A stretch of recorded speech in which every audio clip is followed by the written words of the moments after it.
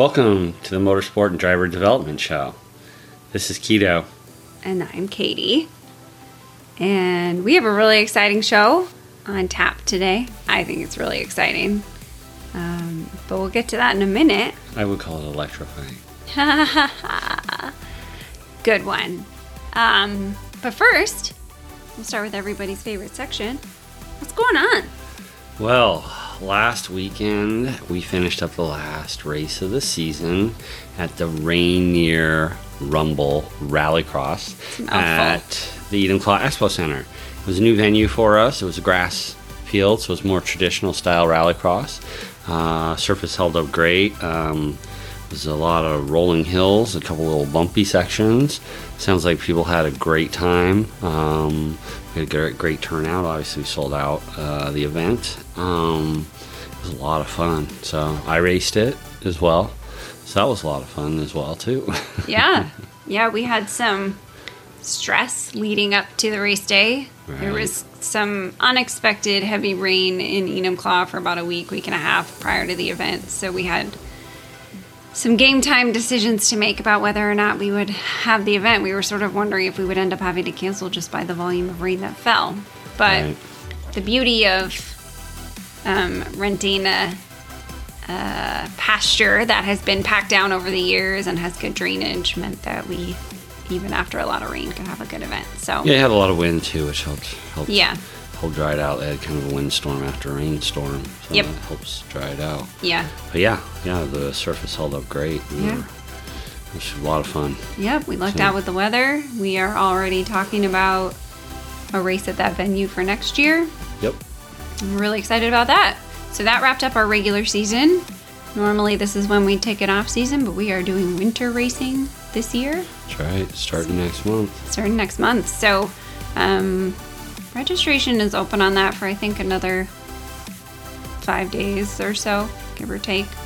It is sold out, but it's not oversold. I think there's one person on the wait list. So if you're still interested, get yourself on the wait list. There tends to be a couple of last minute cancellations right before registration closes. So don't lose hope.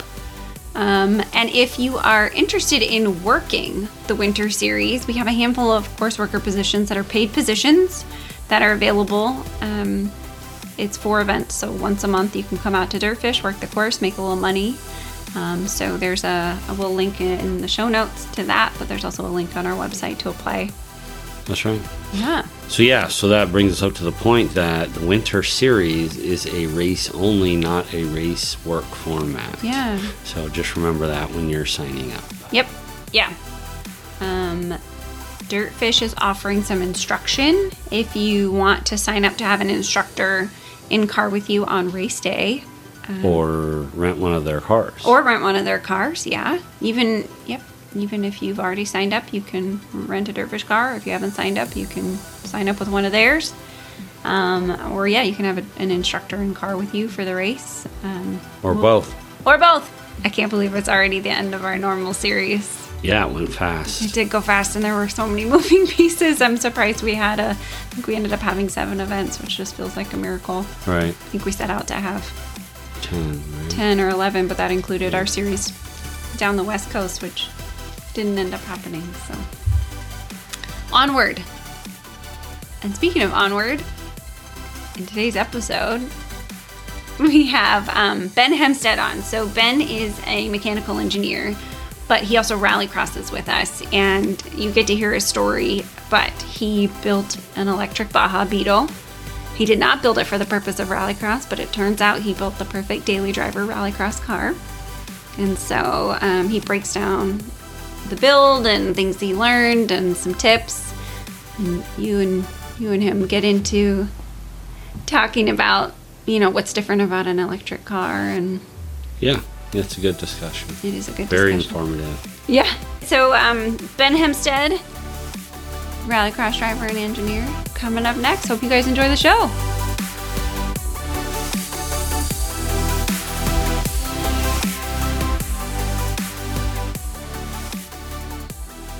Welcome to the Motorsports and Driver Development Show. My name is Katie. And I'm Keto. And today we are joined with Ben Hemstead, who is a mechanical engineer and a project manager in the aerospace space.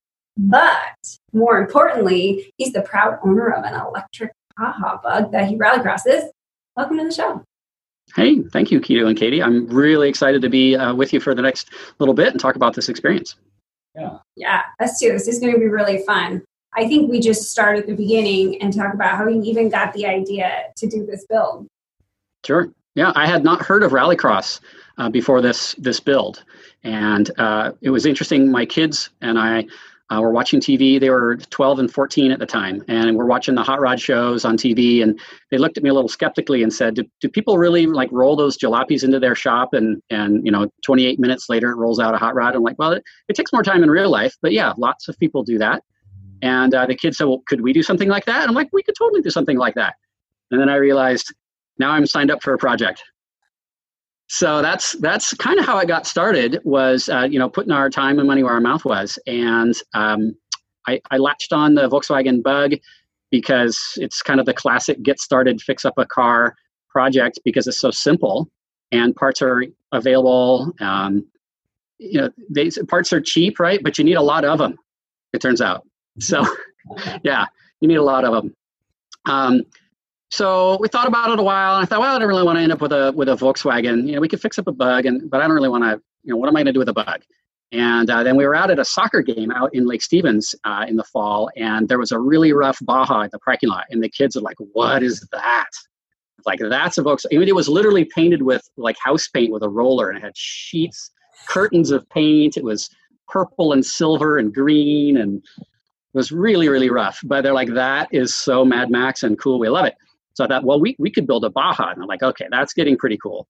And then I was talking to my friend at work who's done some electric conversions, and he said, you could make an electric Baja. And it's like, okay, now we're into something that really appeals to my engineering sense and would be a really interesting thing to explore. And it turned out to be a great daily driver. So that's how the project got started. So did you find a Bug just in regular shape, or did you find one that already had the Baja kit on? Yeah, that's a great question. We thought we would go look for a Baja and convert it. We thought that'd be the way to go. But what we found is that all the Bajas out there have been jumped, crashed, set on fire. They're super rusty and rough, and we couldn't find any that looked like a good platform to start from. So after a day of driving around in the Kitsap Peninsula, meeting people and looking at their project cars, my buddy said, you just try to find a clean Beetle and start from that, and that'll make for an even more interesting project, and we can build it the way we want. Mm-hmm. So yeah, now by the end of the day, we'd picked up a nice little white 1969 Beetle from a family out in Shelton, whose it was their daughter's 16th birthday gift car, but it was so unreliable she couldn't get to work and school, so they needed to get her a Toyota or something. So we picked up that car and then basically tore it all down and started from there. So you bought the Baja kit, you cut the nose and all that stuff. Did it all? All that stuff. Yeah, I think the project is really kind of two phases. There's a restoration and conversion, and then there's a restoration and conversion to Baja, and then there's the conversion to electric. So we did an assessment, and part of this was I wanted to do some sheet metal work at home and teach the kids to weld and whatnot. So we stripped it all down, and I got a great book by a former Baja 1000 competitor who won his class 4 or 5 times in class 5 and a few others. And he kind of lays out all the prep you need to do to build a functionally raceable Baja that's not like a cosmetic car. He says, don't build a cosmetic Baja. Don't build something that looks like it could jump but would fall apart if you did jump it. It's like, that's not cool. And so I'll include a link in my materials for a link to this guy's book. It's 25 years old now, but all the info in it is really great on how to prepare the car. So we took it apart. We replaced the rusty metal pans and whatnot. And as we built it back together, we welded in the reinforcements that he recommended. We changed the suspension with his recommendations. We added this and added that.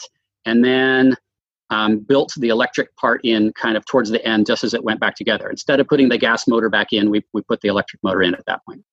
So how did you decide what components you were going to put in there? I mean, the motor and the batteries and the controller, how did you come up with that? Well, as Katie mentioned, I'm a mechanical engineer, which means I try to avoid electricity I actually don't like to work with moving parts I can't see. So I thought, and my friend who's done these conversions said, well, here's my spreadsheet. I spent 4 months of evening time in the winter picking out all the components for my first conversion. And it was interesting and I learned a lot, but I made some mistakes and I had hardware that didn't work out and I had a lot of restarts. He said, if you go to evwest.com down in California, they have the kit. And it's essentially the bill of material of everything he ended up with, but it's all laid out for you. And you basically just put your credit card in and you get a conversion kit in the mail. So I thought that's very attractive. Now I don't have to figure out what charger I need to go with what controller, with which motor, et cetera, et cetera. So schematics and instrumentation and wiring and everything you need can be had from EV West. And it really was everything you needed. I'd say, well, okay, I'm an engineer, so I made, yeah. I'd say their kits are very detailed. They have a kit for the standard Beetle and a different kit for the Super Beetle because it's just a little bit different. And there's a different one for the 911 and the 914 and the Kia and all of that, all the air-cooled cars. I'd say it's 90% of what I needed, and it's 100% of someone who, if they wanted to build an electric car conversion from an air-cooled car, you could do it in 2 or 3 weekends. They're really great people, and they're so busy that they'll let you just download the bill of material and the schematic, and if you want to go find the stuff and do it yourself, you're welcome to. They're happy to sell it to you with a markup, but they'll also just let you have the information you need. So yeah. That made I got 2 boxes, one with all the hardware and another one with all the batteries in it, and it worked out great. So I want to take 2 steps back, and you talked about the Baja conversion. I imagine there might be a handful of people who don't even really know what that means or entails. Sure. Okay, so if you look at the picture over my shoulder there, there's our car, subject of the hour. And, sort of the middle 75% of it is a Volkswagen Beetle, but it's kind of missing the front and back. And so people who are under a certain age really don't know what these things are. I'd say, I'm 50 and it was something that was a thing when I was a kid, but you get much younger than me and people are like, what is that? So what happened was this Volkswagen Beetle, the suspension under it was designed for the German road system before World War II, which was pretty poor, had a lot of ruts and bumps. And so the people who worked on that car needed to build something that could survive those roads and be lightweight and easy to manufacture. And they built 22 million of these Beetles. Well, in the late 60s, someone decided to take one off-road and start racing it. And they made it lighter by cutting off the front and back sheet metal, which gave it better approach angle and departure angle. And the steel fenders don't accommodate very large tires and they're kind of heavy. So the steel fenders go away and you get these lightweight fiberglass fenders, a fiberglass hood and a little visor. And so there's a car culture of 50 years of experience of taking Volkswagen Bugs and making them into these off-road cars. And it used to be you could get a running Bug for $500 and it was a super easy kid project. Today, my rusty, barely running Donor was more like $2,500. And that was 4 years ago. And now they're even more expensive. And people also kind of give you the stink eye if you say made one recently because they think it's kind of a travesty to cut up a Volkswagen Bug because even though they made 22 million of them, there aren't that many good ones left that are easy to come by. This one had been crunched on the front and the rear. So I basically was sawing off wrinkled clips. And so people were fine with that. And so at the end of the day, you get a car that's a little bit lighter than the original car. You modify the suspension basically by changing the preload to raise it. You don't have to change any components. You can raise the car just by adjusting it. And I did disc brake conversion and some other things to make it a little more modern and safer. But that's basically what a Baja is. And whether or not it has an electric motor or a gas motor is kind of irrelevant. I just learned something. Yeah. I know you didn't, but I did. So you made them, you did the disc brake conversion, you did a couple other things. Did you do anything super substantial when you were doing the Baja conversion that people wouldn't know about just by looking at it? Yeah, it's the reference book, which he recommends some welding you can do on the suspension because a lot of the components are sheet metal that is basically has a flange and is kind of tack or spot welded together. and it's really okay for over-the-road use, but it'll split when you take it off-road. So there's a lot of seal welding, several pounds of wire and just sealing those up. The trailing arms in the back are very lightweight, so those get boxed out. And he says, yeah, you want to box out your trailing arms, and here's basically what it should look like when you're done. I'm like, oh, it's all these weird shapes. You go online, you can buy the box out kit for $26. Wow. Yeah, and it comes in the mail, and it's all these laser cut pieces of steel that go together around your trailing arms, and you just kind of weld it on. And so my son and I boxed out the trailing arms in a couple of hours. So it's, like I said, the culture of Baja conversion parts is really, really strong even today. Interesting. And you made a mention that there aren't as many Beetles out there, but am I wrong? Don't they still manufacture them like in Mexico? The last one was built in 2003 in Mexico. Okay. Yeah, and that's also slightly like he talked earlier. There's a standard Beetle chassis and then there's a Super Beetle. Uh-huh. So they stopped making a standard chassis quite a while ago. Okay. And they went to a Super Beetle and they continued that one. The Super Beetle's like different suspension. Stuff looks very similar, but it's very different. It is very different. Yeah. That's a good point. The standard Beetle and the Super Beetle overlapped for 4 or 5 years there in the early 70s. But the Super Beetle was built to have a smaller turning radius and more trunk space, and they used a McPherson front suspension, which really won't survive meeting a curb. It's really, really lightweight. And so the rocks and kinds of things that we run into on some of these courses are pretty tough on those cars. So the standard Beetle is what you want for a Baja conversion. Yeah. So you just brought up something interesting. You said for our courses. So, but you built this not knowing you were going to rallycross it, right? That's right. Let's talk about So that. here's how we go down that trail. So completed the car in the spring of 2017, and our first event was taking it to the Greenwood Car Show, where we were invited to go join the Seattle Electric Vehicle Association's little pavilion paddock at the Greenwood Car Show. And so we got all cleaned up and took to the show. We didn't win any awards, but it was fun to meet some people. But while it was all clean and shiny and parked in my parking lot, I came out one day and there was a business card tucked underneath the windshield wiper. And I thought, that's interesting. And I flipped it over, and it was from Keto. And he says, this is a really interesting car. Why don't you check out our webpage? Maybe you could come be part of one of our off-road events. How did I not know this? I don't know how you did not know it, but so he had a Dirtfish sticker up in the window as well. So I was like, okay, so he knows what we're doing. That's so funny. I mean, that's kind of the problem with rally is it's like, oh yeah, we run rally program, and they're like, oh yeah, what kind of protest do you do? Right. Like, so yes, it's a little different than that. So you had you done a Dirtfish class before? Yeah. I did a Dirtfish class partway through the build because I wanted to get some experience tossing a car around that wasn't my car. So that was the main thing. So for my birthday, the family, we went down to Dirtfish, had a great time, and couldn't resist putting some stickers on the car. And I think that's, it looks like a big Easter egg, and it has big orange Dirtfish stickers on it now, so it's easy to spot. So it was really cool of Keto to take the time to come across the parking lot, and just probably was randomly driving by and spotted it. And that's when we started to correspond about, well, it's electric. What do you think about that? And he's like, oh, well, we should think about that. Yeah. I drove by and I realized that there was something missing down by the engine. And I was like, something's not quite right. It was in my truck and it was too high. So I stopped my truck and got out and like poked my head down there and was like, oh, that's not what I was expecting to see. This happens. Like we'll be out there. I have a picture of him in the middle. Sitting in the middle of like a highway in California, and he's off. There was something for sale in a gas station parking lot. He's like, I gotta go check that out. So we go check that out. We had our huge truck and trailer, and he was like, I'll just park here. And I'm like, okay, I'll wait in the car. Like, there you go. Yeah.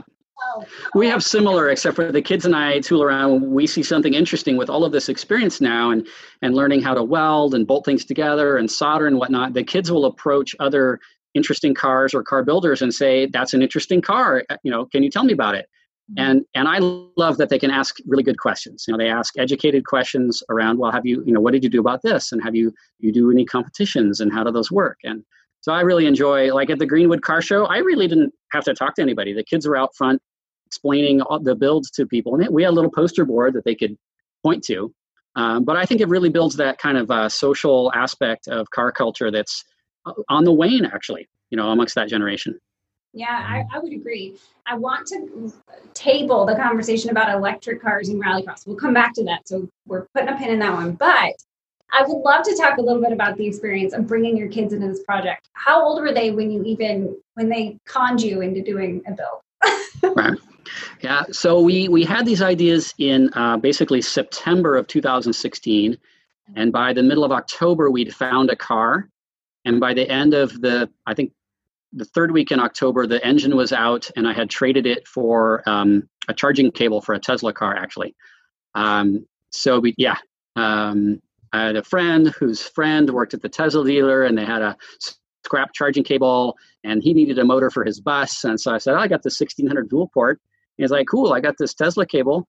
So that worked out great. So we worked together kind of nights and weekends and over the Christmas break, and we were on the road with it by May of the next spring. So it was about a 7-month build. So That's fast. Yeah. And your son had his driver's license and your daughter did not, right? So. Correct. No, let's see. They were only 13 and 15 by then. So yeah, they were not, Nate was just getting his driver's permit when we got the car on the road.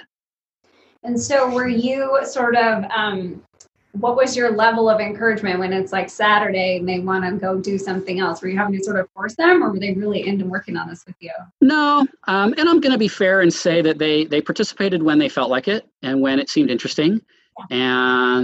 And we learned, my son was more interested in the suspension assembly and the mechanism and bushings and bearings and bolts and torque and things, and didn't really care for banging on metal or sanding or welding or noisy things. Daughter, for whatever reason, just thought welding is the coolest thing ever. And so, some of the pictures on my Instagram profile are our daughter with her ponytail under the welding hood.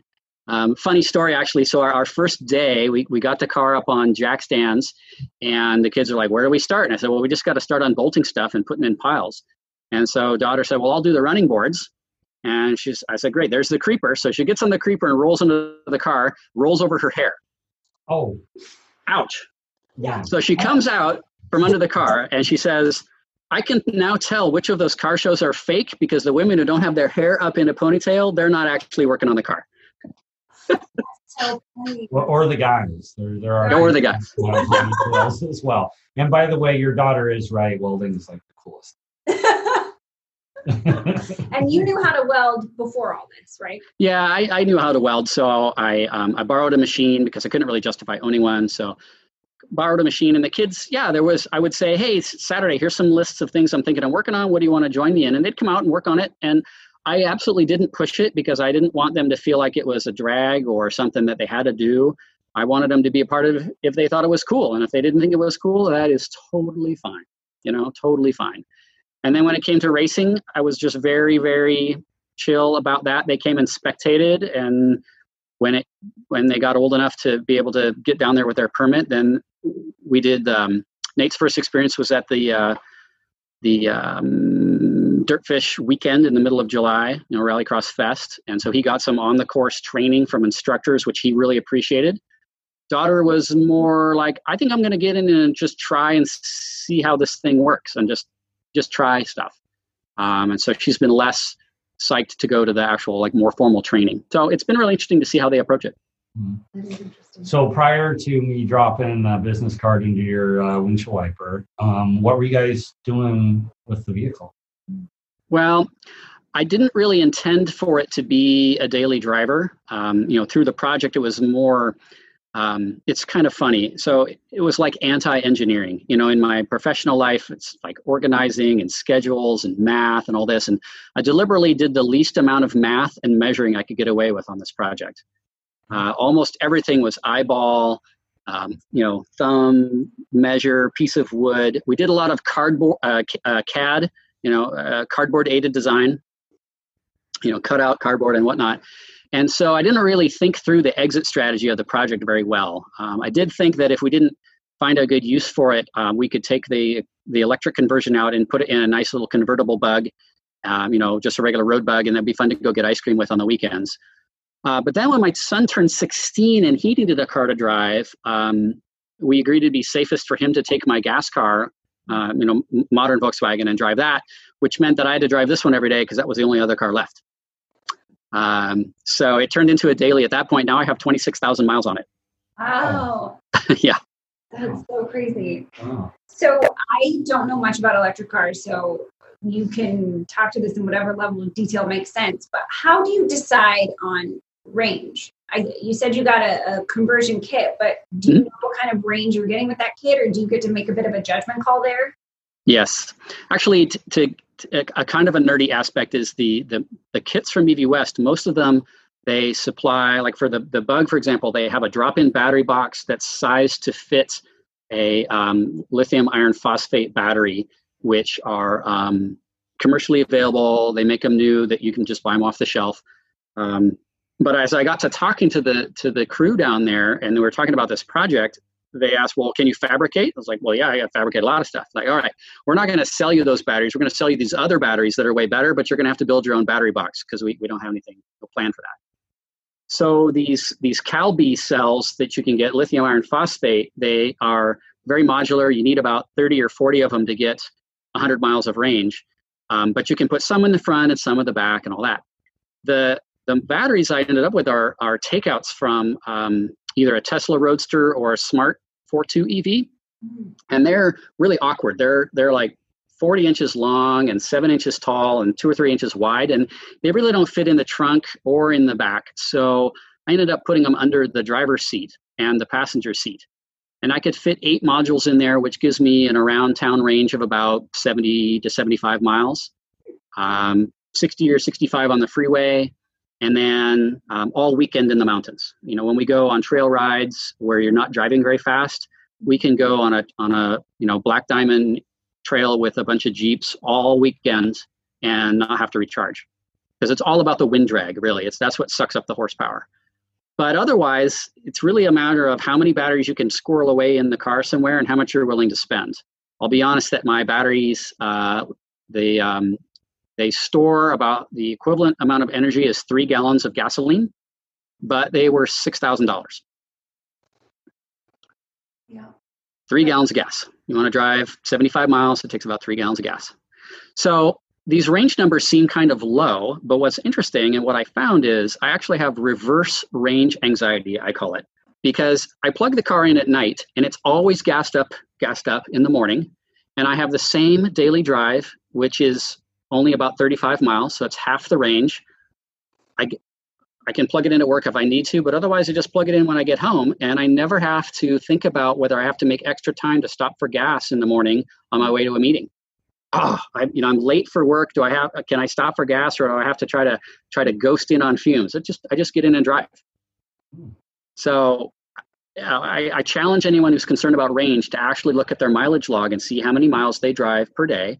And if you can plug in at home when you get home and it charges up overnight, you really only need maybe 150% of your daily typical drive to be really pretty comfortable. But and so if you saw, I had a very furrowed brow for a hot minute. The comparison of 3 gallons of gas to your batteries isn't really fair, because you can charge your batteries and use them for many over and over and over again. So the safety corollary is on that. Let's say if we had a terrible accident on a rallycross course and the whole gas tank cracked, in a car and caught fire, you'd have a huge fireball. Here, there's just not that much energy stored. And secondly, I've already paid for the battery pack with gasoline I haven't purchased. So 4 or 5 years into the project now, I'm actually driving kind of for free until these batteries conk out, and then I'll have to make another battery investment. Yeah, there's a lot of things I didn't really think about before I started driving an electric car that are just really different. Yeah. I mean, that's actually a good point. So when we first started talking and having you race with us, we had a lot of concerns about the electricity of it all. And, obviously you can't see the electricity. And so, the concern about, getting shocked or so on. And I think over time, our comfort level, everybody's comfort level is just ticked up. I think people are more familiar. And I know, like, when I was working with the SCCA on their board, there was a lot of talk, a lot of concern. What if it rolls over in a puddle? What if it's this? And, and I do remember talking to people sort of trying to, get electric cars moving and saying, well, all these cars out here have 10 gallons of some of the most volatile fuel that known demand. And, those little puny fire extinguishers, you could take all of them on the course and it won't put out a gallon of gas. These guys have 10. And so, I think that the concern level, obviously we still want to keep things safe and, have some rules in place, but definitely I would say the concern level drops. And I think as people get more familiar that the same will happen just kind of across the board. Well, and you did a lot of work with someone who works with batteries professionally and asked a lot of questions about how could we write our rules in such a way that someone like you or the course workers, if something happened with your car, were not at risk. And you did a lot of work there. Yeah.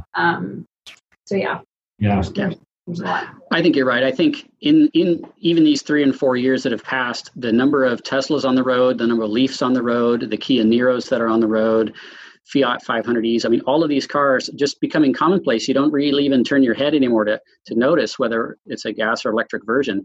So people are becoming more comfortable with them in general. And I think part of that is because you don't really hear about bad safety situations that are attributable to the electrics. It's been a while since the internet has blown up because there is some car on fire on the side of the freeway. And, it happens, but I don't think it happens as often as it does with gasoline-powered cars. And yeah, I think from a safety perspective, I feel just fine putting my kids in this car and, us roosting around at 35, 40 miles an hour on your course. I feel very good about it. Yeah. So let's talk about that. Yes. You built this car. This weirdo left you a business card and you came out and raced it for the first time. Did you make any special mods to the car once you knew you were going to Rallycross, or did you just come out and were like, all right, let's see what happens? I had some thoughts around tires. When I first was building the car, I didn't really know what I was going to do with it, but I was talking to friends at work who do some fire roading it's called. So they go up and they blast around on the single track fire roads up in the National Forest. And they said, we run snow tires and they're cheap and they have pretty stiff tread blocks and they're cheap. So when I first built the car, I put it on some Firestone Winter Force snow tires. And I came out and I thought, well, I'll just see how those go on the gravel at the rally course. And I think it worked pretty well. I brought my little handheld programmer so I could change some software in between runs if I wanted to change the torque profile or the horsepower profile. There's a lot in this car with brake bias. We have mechanical or hydraulic brake bias front to rear. We can also change the brake bias with the software. So I wasn't sure how much of that would be really, really noticeable. And I ended up running it pretty similar to the way I do on the street, although I thought it would be really cool to have a lot of engine braking. I thought when I let off the throttle, because I watched 10 minutes of YouTube and I thought, okay, now I'm a rally driver. So I'm like, okay, I want to do a rally turn. So I'm going to lift, turn, and wait, from Dirtfish, got their instructions, right? So if I lift and I want the car to go light and start to turn, I think I want to have like a high compression engine kind of feel to it so that I get some engine braking so it'll come loose. It turns out that that's a lot more useful on the street than it is on the gravel.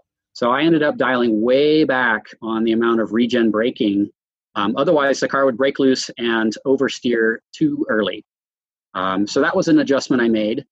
And after my first season, I bought a great set of Max Sport tires from Hito and RB3Ds, and I've been running those. And that made a further improvement in my time being on better tires.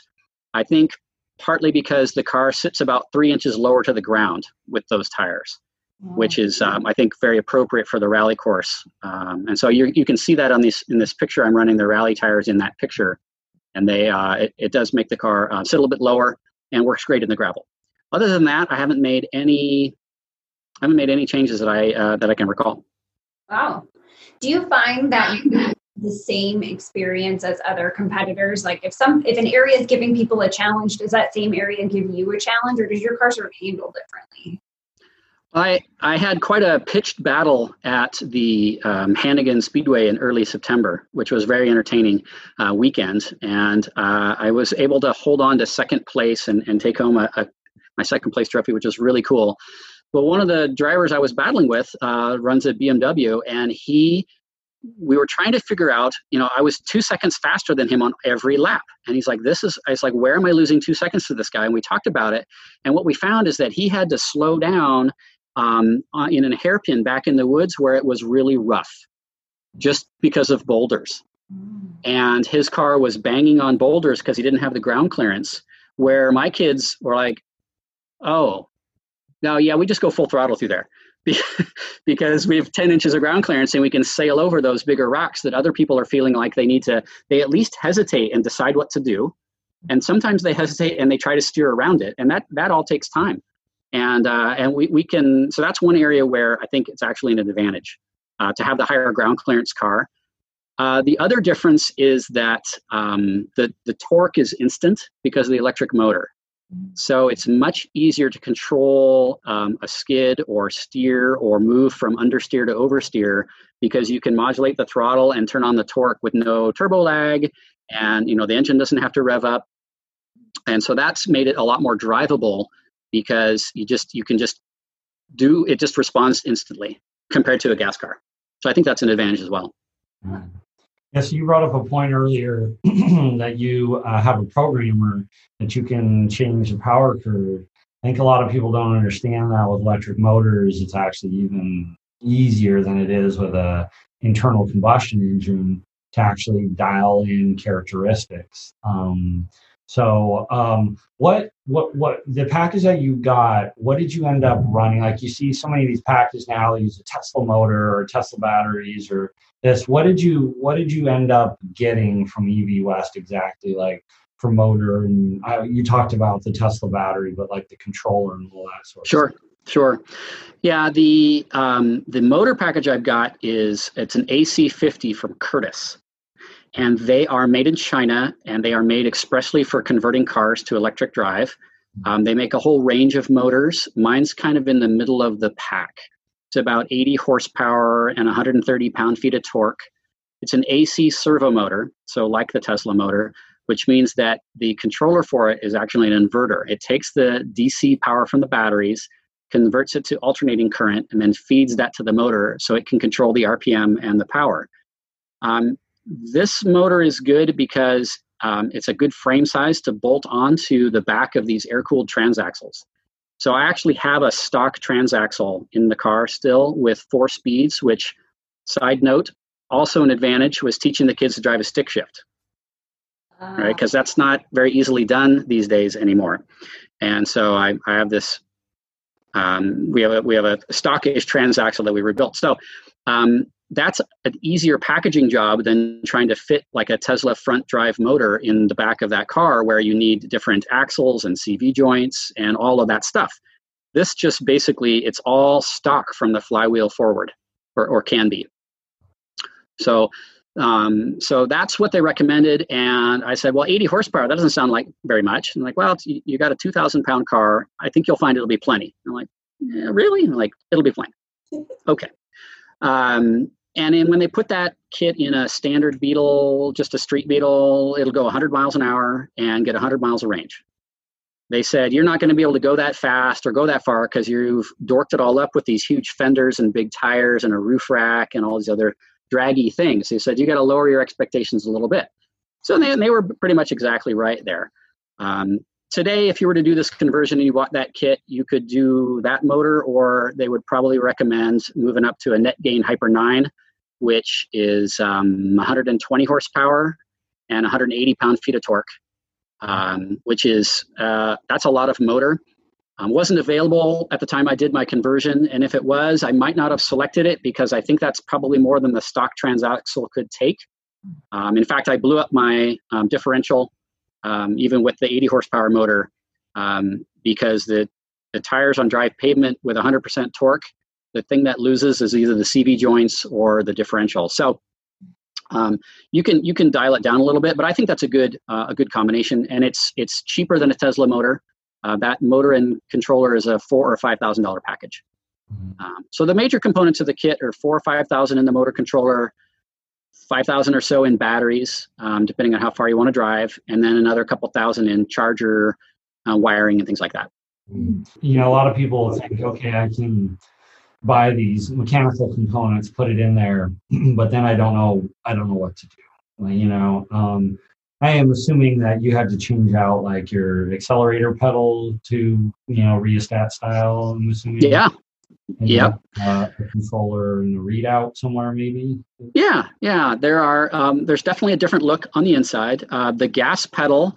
You take the gas pedal out of your car, which means you don't need the throttle cable anymore, and instead you get a Prius pedal. EV West goes and scours. You can buy them anywhere, but what EV West does is goes and scours junkyards for used Prius pedals, and that comes in your kit for $25 or $30. So you mount that to the firewall, and it plugs into their wiring harness, and now you have an accelerator pedal. Does it feel the same when you're driving it? You're making it sound like a mystical thing. It feels like a Prius pedal. It does feel like a Prius pedal. Compared to the mechanical throttle cable through a metal tube that you get on a stock, 50-year-old car, it's nice and smooth. And of course, a key Baja modification is the roller gas pedal. That's really important. So you look in there, and back in the day, they were actually made from skateboard wheels. So why do you have a skateboard wheel on your gas pedal? And I talked to a racer who said, well, in the Baja 1000, for example, you're driving 1,000 miles nonstop in dusty conditions, and the friction between your foot and the gas pedal is really tiring. And he showed me his right shoes, and every single one of them was worn through on the bottom from abrasion on the pedal. So the roller pedal is really easy on your ankle. And it also, I thought, well, that's going to make it much easier to modulate the throttle because I have all this great engine control. If I want to move, when we do our obstacle course work, you can drive at 5 RPM. You can go to 9 RPM if you want to. Wow. You can go to 49 RPM if you just need a little bit more. And so being able to modulate that, the Prius pedal works great for that. I don't think you could do that with a mechanical pedal. You'd have all this tension and linkage, and that's just better. Yeah. So funny. You have a brake pedal though, right? This isn't like a Nissan Leaf. Nope, that's correct. Yep. Explain us how the brake pedal comes into play with regeneration. Sure. Yeah, that's great. So at a high level, what's really interesting is, yes, it does have a stick shift and a clutch brake and gas pedal, but you can also drive it essentially single pedal driving, which is what makes it such a great commuter car on the freeway. Because there's no idle, when you come to a stop, you don't have to push the clutch pedal in. Because there's no idle. You can't stall it. It just stops turning. Right? And so I didn't even think about this before I started driving the car. And I was trying to teach my kids to drive the stick. We'd get to the stop sign. I'm like, don't forget to put the clutch pedal in. Clutch, clutch, clutch. And they're like, why? I'm like, oh yeah, that's. So I can program an idle so it will keep running and you have to remember to put the clutch pedal in, but why? So getting back to your question about the braking. So the brakes in the Beetle, it's a hydraulic dual circuit brake system in this car. So there's a front circuit and a rear circuit.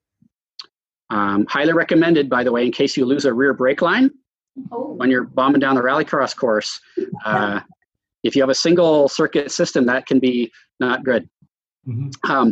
So you press on the brake pedal and it puts hydraulic fluid back to the calipers in the back, just like regular. But along the way, it passes through a fitting which has an electronic sensor on it. That's a pressure transducer. And the computer on the motor is looking at how hard you're pushing on the brakes.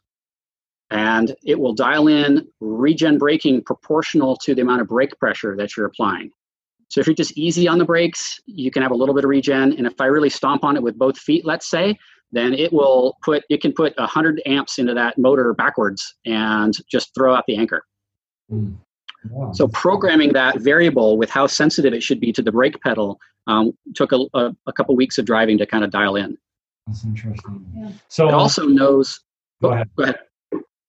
So you end up having to program brake regen, but you also program power delivery too? Yeah, this controller is really straightforward. There's only about 5 parameters. There's how fast do you want it to react to a throttle input? If you jack it way up, the car is really squirrely, but your horsepower comes up quickly. Or actually, I have a switch on the dash for kid mode. You flip the switch and it kind of calms everything down so that it doesn't react as swiftly to so there's that time. Then there's the maximum amount of current that the motor can draw. And so in race mode, you run that all the way up to 11, of course. But kid mode will cut that in half or wherever you want to set it. And then there's the amounts of regen that you want for braking. There's a different amount when you put the clutch in. There's a switch I put on the clutch so that when you shift, when you clutch in, the motor will slow down kind of similarly to a gas motor so the synchros can mesh. Otherwise, the motor is going to basically keep spinning at whatever speed it was at because it doesn't slow down very quickly unless you tell it to. So there's a couple parameters around that. Well, that's pretty much it for programming. And EV West gives you a little poop sheet with kind of suggested starting settings, and they pre-program it for you. So it'll drive as soon as you plug it in. And if you want to fiddle with it, you can actually interact with the programming through a gauge in the dash. You don't even need an external programmer. You can do it right in the instrument that comes with it. So all these features come in that one kit. It all comes in that one kit. For instrumentation up front, there's a digital tachometer that also lets you scroll through things like the motor temperature and your peak current and minimum voltage and some other interesting things. And then there's an e-meter that's measuring how much energy is coming and going from the battery. And that's basically your gas gauge. So you look at that and see how much energy you've consumed. And those are both 2.5-inch diameter gauges that you can put wherever you want in the car. Nice. Yeah, I went on EV West, their website pretty recently, and take a look at what they got going on. They have like full packages now where you can buy like the whole Tesla drivetrain, drop it in.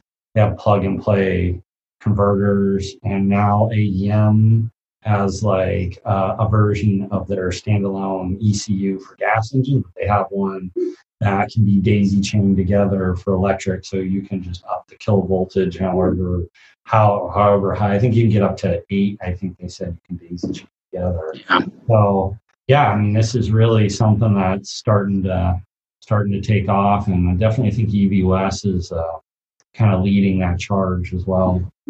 I think within the U.S., they're definitely the leading players, and they're supplying people all over the world. If you watch some of the interesting Motor Trend channels and other channels about people doing conversions, a lot of them are sourcing similar equipment. So it feels like we're a year or 2 or 3 into the hot rodding of electric vehicles, and I've seen some really interesting show cars where they've converted old hot rods to electric. Converting your old Rolls Royce is now a thing, which I think it's so perfect. It is. It's so perfect. I mean, the whole point of driving a Rolls Royce is to not hear the engine and just go. Yeah. Right? And so imagine. I mean, I have to say, when you are racing, so during races, I run timing. And one of the things that's most important is knowing how many cars are on course. And you throw off my program every single time because I can't hear you. So I don't know when it started. And then there's all of a sudden another car on course. I have a little counter. And he says, how many cars are on course? And I'm like, well, something's wrong. Damn it, something's wrong. And it's always your fault. Always my fault. There's actually, to be clear, there's nothing wrong. Everything's fine. Well, it's funny. I didn't realize it until we were at Hannigan and I was co-driving with my daughter that we were talking about the course, and I was narrating as I was driving, even during the practice lap. And we can do that without radio headsets, even at speed, because there's no engine noise. Literally. And I didn't really even realize that until just this year of like, wow, this is so much more comfortable to drive and communicate and talk about what's happening in the car without all that extra radio headgear. So, it's just all kinds of different. So let me ask you this. If you were to start this project all over again from fresh, having not bought a car or anything yet, what would you do differently, if anything? Boy, I think I am so tickled with how this turned out and the experience of it. I think I would probably do it very similarly, except for upgrade to that NetGain Hyper 9 motor. Because I did end up having to build a race transaxle anyway. The transaxle was the one part of the car I didn't modify or get into when we built it. And the stock gears, the ratios were just not good for taller tires. So we ended up having to change the ring and pinion. And while we were in there, we put race gears in. And now it's good for a 200 horsepower motor. So I could upgrade to that net gain motor, which also is waterproof. If you ever notice, if you look at the back of my car, you can look in the end of the motor and see the copper. And I don't know how long I'm going to get away with that. I do try to take it careful with the pressure washer around there. But the net gain motor is IP65, which means it's wash down rated, so you can hose it down. And I think that would be a much better choice for Rallycross as we get into these October and November events where it's muddier and wetter. Interesting. So let's talk about another issue kind of people have with electric motors real quick, and that's power steering, AC, these sort of things that are normally driven off of a gas motor that stays running all the time. Solutions for that stuff. Solutions. Okay. So there's a hardware solution and there's a software solution. The hardware solution that you get, if you look in some of these cars that have those powered accessories, is basically an aluminum plate that goes between the motor and the transaxle that has mounting places for all of those other pumps and accessories. And it's belt driven, and it looks just, those things don't even know they're not in a gas car. So air conditioning compressor, power brake, pump, all that stuff can be driven off. And basically they put that plate on the back of the motor. So the front of the motor can go up against the transmission, and the back of the motor has that, and it ends up in the same configuration as a gas motor. And then you need to program an idle so that stuff stays running when you're at 0 speed, which is very straightforward. You just tell it, I want 628 RPM at idle, and that's what it does, and just keeps that stuff running. So it's really straightforward. Yeah, the Beetle, of course, not needing any of those made that project easier. But along the way, I was like, how do they do that? And that's how they do that. And I saw another project somebody did, and they converted to an electric power steering unit. So they took away the hydraulic. They have the inline unit. I think they took it like from a Saturn Vue or something like that. And then I also saw them run an electric compressor for the air pump, like something similar to what you'd see like in a refrigerator or something like that, that wasn't driven off of the motor. That's another way to do it. And if you, of course, look in a modern gas car, most of those accessories are electric driven today. They're not engine driven with belts anymore because it's less efficient. And they're constantly trying to drive up those mileage numbers. So having those electric driven components, and that just makes the conversion easier because you can just bolt those in. Right. A lot of the race bugs have electric power steering racks up front as an upgrade for them because it's fatiguing to drive a lot of miles without power steering. And another thing that comes up is heat. How do you have heat when you don't have coolant anymore? And if you have a coolant car, let's say a Mazda Miata, I have a friend with an electric conversion Mazda Miata. You can buy an electric coolant heater that just goes into the system and it runs off the traction pack and heats the coolant. And then your fans and everything work just like they did. On our car, we bought an electric heater and put it up front, and we run it off the traction pack, and it blows hot air backwards through the air system, basically the stock heat system. So another advantage to electric cars is the heat turns on instantly when you get in them in the winter. You don't have to wait for the engine to warm up. You get in, you flip the switch, and there's hot air blowing in your face. So it's by far the best car I've owned overall in general, my whole life. I think she's going to buy an electric car. Yeah. Katie, you'll love this. Is even better. If you get a modern electric car, most of them have an app where you can talk to the car from your phone. And so while you're making coffee, you can turn the heat on from the kitchen, and it will just turn the heat on in the car while it's still plugged into the house, and you're not even using range to heat the car up. And it's toasty, warm, and fully charged when you get in it. Smart. And they run the AC like that too. Yeah, I mean, sure, that's great. We don't live anywhere hot. Yeah. But a couple years ago, Keto bought me a new Crosstrack, and the one requirement I had was remote start. And it was strictly for the reason so I could leave the heat on at night when I parked at night. All warmed up when I got it, because nothing is worse than a cold car. Right? Right. But it's sitting in your driveway, getting 0 miles per gallon, burning fuel, being stinky that whole time. It's true. That's very true. And it still takes 5 or 10 minutes to warm up. And so if you're hustling, you might have to you're going to be cold for a second when you get in there. It's true. So, yeah. I'll share another Katie funny car story. I had an old 80s BMW when I was in high school. I was a very poor kid. I bought it at a police auction. It did not have heat. And do you know that at Shucks, you can buy a tiny little heater that plugs into your cigarette lighter, and then you can suction cup mount it to your dashboard to keep your windshield clear. So when I got a real job and was finally able to afford a car with heat, it was basically the greatest luxury I've ever experienced in my life. So now it's Yeah, well, it pretty much does separate us from the cave people to be able to have heat. That's a big distinction. Well, another, you brought up air conditioning, and so you really don't find air conditioning on bugs anyway. But and it's not that hot out here, right? So but what I noticed is I don't miss air conditioning at all, and I thought about that, and part of it is because I don't have a 200-pound metal object that's hundreds of degrees in the car with me. Yeah. And I'm sitting in traffic and I'm figuring this out, and I got my little thermal camera, and the firewall is cold because there's no hot engine on the other side of it. So my feet don't get hot like they would do in my gas car, where there's a motor in the transaxle hub, basically right there. So I think a lot of the air conditioning load in the summer is actually cooling the car down from the heat it's making from its own motor. And electric motor, that's just another thing that goes away. Yeah, that makes a lot of sense. Mm-hmm. As we wind down here, I'm curious if you have any tips so one thing I spend a lot of time doing is putting together like packing lists for people for Rallycross, or sort of some pro tips for prepping for your first Rallycross. That can sort of be an intimidating time. What if somebody is prepping for their first or one of their early races and they're coming out with an electric car? What are different things you have to think about that other people aren't prepping for? I have to decide whether to bring the charge cable or not. So I don't have the range to drive to most of the courses. So I tow it behind a tow rig. And that's kind of for two reasons. One, I want to have full tank of battery when I get there. And second, if I damage the car, I still need to be able to get home. And so for the same reasons that other people tow.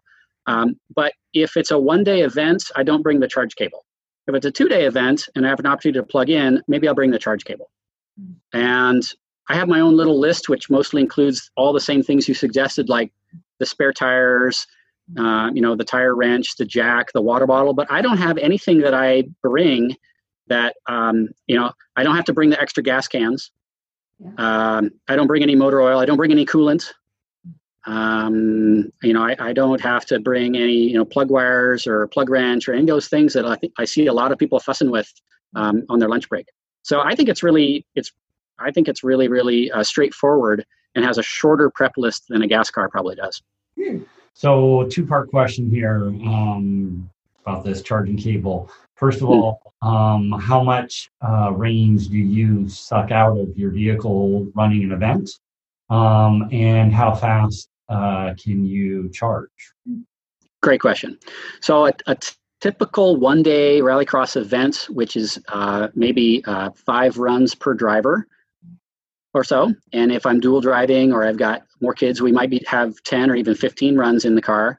And that'll usually use about half of our range capacity. So that's a total of maybe 20 minutes of track time, really, 25 minutes total. But it's a lot of full throttle time. So that'll use about half the range. So a 2-day event, it's getting pretty low by the end of the day. So being able to plug in overnight or at least on a lunch break is pretty helpful. As far as the recharge goes, the EV West kit that I installed has an onboard charger. And this is a little bit of a mystery to people that aren't very familiar with electric cars. But when you see an electric car charging station, that thing on the wall with the glowing lights on it is a charger that talks to your car and feeds it juice. So most electric cars, a lot of them don't have chargers on board.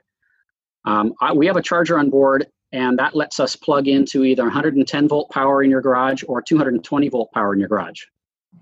So if I bring my charge cable and we end up hanging out at Dirtfish overnight or something, or going to someplace to camp, I can plug in and it'll at the campsite or just an extension cord from somebody's house. So I don't need to go find a place with a charger. So that's an advantage because none of your venues have EV charging sockets in the paddock area yet.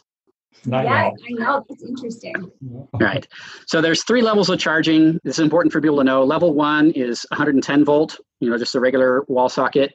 my car will take 14 hours to recharge on that from dead. So if it's all the way dead, it's all night. Level 2 is 220 volts. Same thing you plug your dryer or your cooktop or your welder into. It'll recharge in about 7 hours with that. It's twice as fast. And that's it for me. The modern electric cars, most of them can do level 3 charging or DC fast charging, which will really dump in the juice. Those are the cars you can recharge on your long lunch break. CV West, I talked to them. They're working on a universal DC fast charger retrofit, which I think would be great for racers to be able to go and someday when we have 400 volt, kiloamp DC fast chargers available in all these parking lots, we'll be able to top up in between runs or on lunch break, and you'll be able to go all week. So that's around the corner for us. Yeah. So I talked with the same guy before, Puneet, about electrics and batteries and so on. And one of the things he was explaining to me is that you can dump power into a battery to get a roughly 80% very quickly. And then the last 20% takes quite a bit. And so he always said the best design would be to be able to, just fast charge it to 80, and that's it. Don't waste your time on the final 20 and just give yourself enough battery. Is that true? Like with your system, can you fast charge it? Or is that the level 3 that you were talking about? Yeah, that's a level 3 thing because my charger can only draw so many amps out of the wall. So it's not going to be able to charge up any faster than the charger can accept juice. The batteries themselves can take electricity as fast as they can dish it out, more or less, but there's some heating there. So one interesting aspect with that 80% charge is the resistance, depending on the battery chemistry, the batteries have more resistance as they get fully charged and warm up. And sitting at a higher temperature is bad for the batteries. So a lot of the car manufacturers will tell you, cycle your batteries between 80% charged and 30% charged.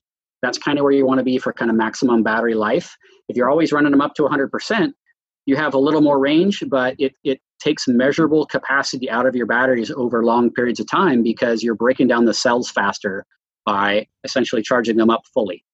And some batteries are more sensitive to that than others. And that's why you would have a battery management system on board, which I don't have.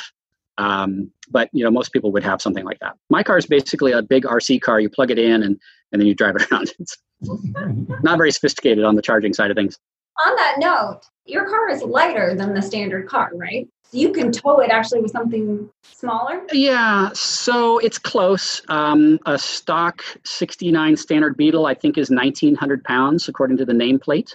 So just short of a ton. My car weighs 2,050 pounds. It's just a little bit over. Most of that is because the stock, this is really interesting. The electric motor and the batteries weigh the same as the gas motor and the gas tank I took out. Oh.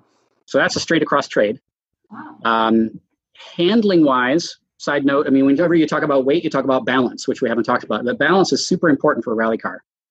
I think a big difference between my car and Chase's car, which is a gas Baja, is the weight distribution on the gas Baja is really far aft because you have this gas motor that's behind the rear axle. It's about 285-pound motor back there. My motor is about 80 pounds back there. And most of the weight is in the batteries, which are in the middle of the car. So the weight distribution is actually a lot more uniform. And Nate Tennis, the instructor at Dirtfish, who took a couple of hot laps for me, commented on how much better balanced it was than he was expecting because he was like, wow, that's not what I was expecting. I think that's a big part of it, is moving that forward.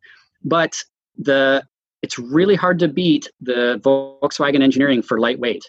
The disc brakes I put on weigh twice as much as the drum brakes I took off. Oh, interesting. The steel race wheels I have and those tires weigh almost 3 times as much per corner as the stock wheels and tires did.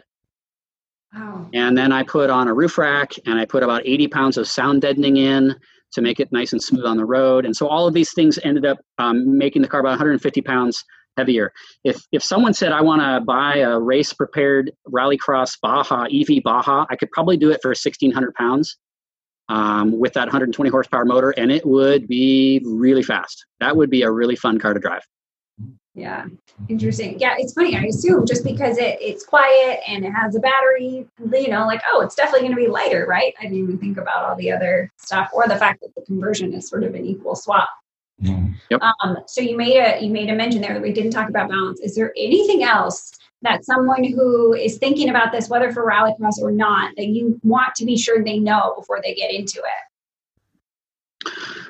I'd say make sure you understand what all of the elements are on that bill of material of whatever kit you're sourcing. If you install components and you don't know what they do, if they don't work right away, you're going to have a hard time debugging them. And the EV West guys are super busy. They're super nice, but they're not going to be able to help you figure out what wire is not plugged in where it's supposed to go. So it's still a DIY type of scenario here, which is why there are outfits down in California like, I'll think of another name. I was trying to figure out if my car was an outrageously expensive project or where did it come out cost-wise with the labor and all the rest. And we have about $15,000 in the conversion and another $15,000 in restoration. And so it's a $30,000 investment. It's not zero. But if you go to buy a converted Volkswagen Bug that's electric, the prices start at $50,000. And there's a lot of labor in there and expertise. So I would say do some homework, understand what these things are, join a listserv, join a group, find a buddy who's done it before. That really helped me out. And make sure you understand what those components are. None of them are very complicated, but you got to wire them properly. And if a wire pulls out, you're at a race event, no one in your social group is going to know what to do with that. Versus your Subaru 2.5 RS has a whatever funny sound, everybody comes out of the woodwork and tells you what you need to do to fix that.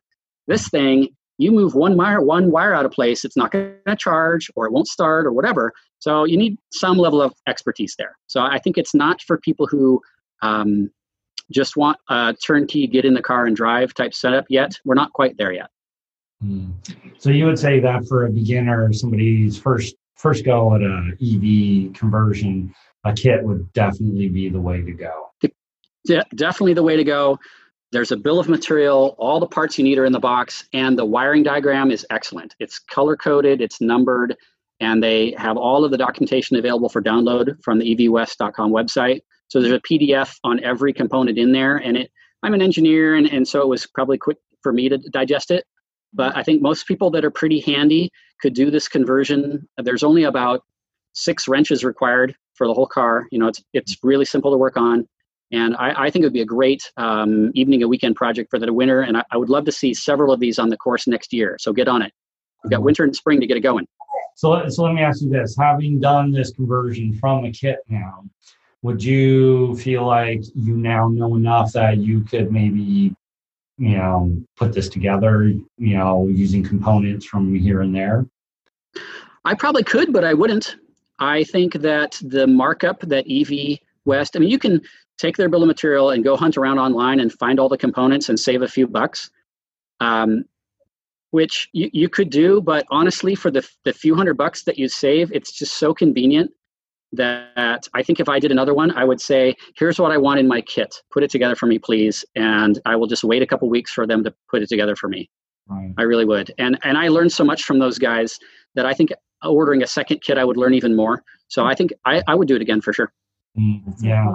The other thing people have to remember is when you go hunt around on your own, you don't know what you're going to get. And I'm guessing EV West absolutely. And that's the lesson I learned from my friend who put me onto this. He says, I hunted around all winter and figured it all out, but I bought the wrong battery charger and I bought the wrong DC-DC converter. And he couldn't return them. And that $400 or $500 was the margin that I paid on all the parts in my kit. Oh. So he's like, that's what he said. He's like, you could figure this out, but why? Just, lean on their expertise. Yeah. What I want to see the kit that someone do, they have a kit for the Factory 5 cars. Their AC Cobra and their Coupe and their Roadster. And those are all-wheel drive, and they use a Subaru for the donor car. But they put a Tesla motor on a Subaru drivetrain underneath a really swoopy tube frame body. And I think in Mod R or Mod all-wheel drive, that would be a really fun ticket. So I'm hoping somebody will gin up for that and build one of those. All right. That would be pretty cool. So everyone has their homework assignment, off-season projects, electric conversions. Ben and his friend are available to help. I'm pretty sure I heard that offered up there. I'm definitely available with consulting. Love to talk about it, help you out. Love it. Thank you for spending this time with us. Where can people find you online? You can find me on Instagram. My handle is Ben Hempstead 94. And you can also find me on LinkedIn. And there's more professional stuff there, but there's some good information there as well. So I really appreciate the opportunity to market my kids and their project and this car and your sport and your team. I think you're doing great work, and I'm super excited for the season to continue. Thank you. Us too, all around.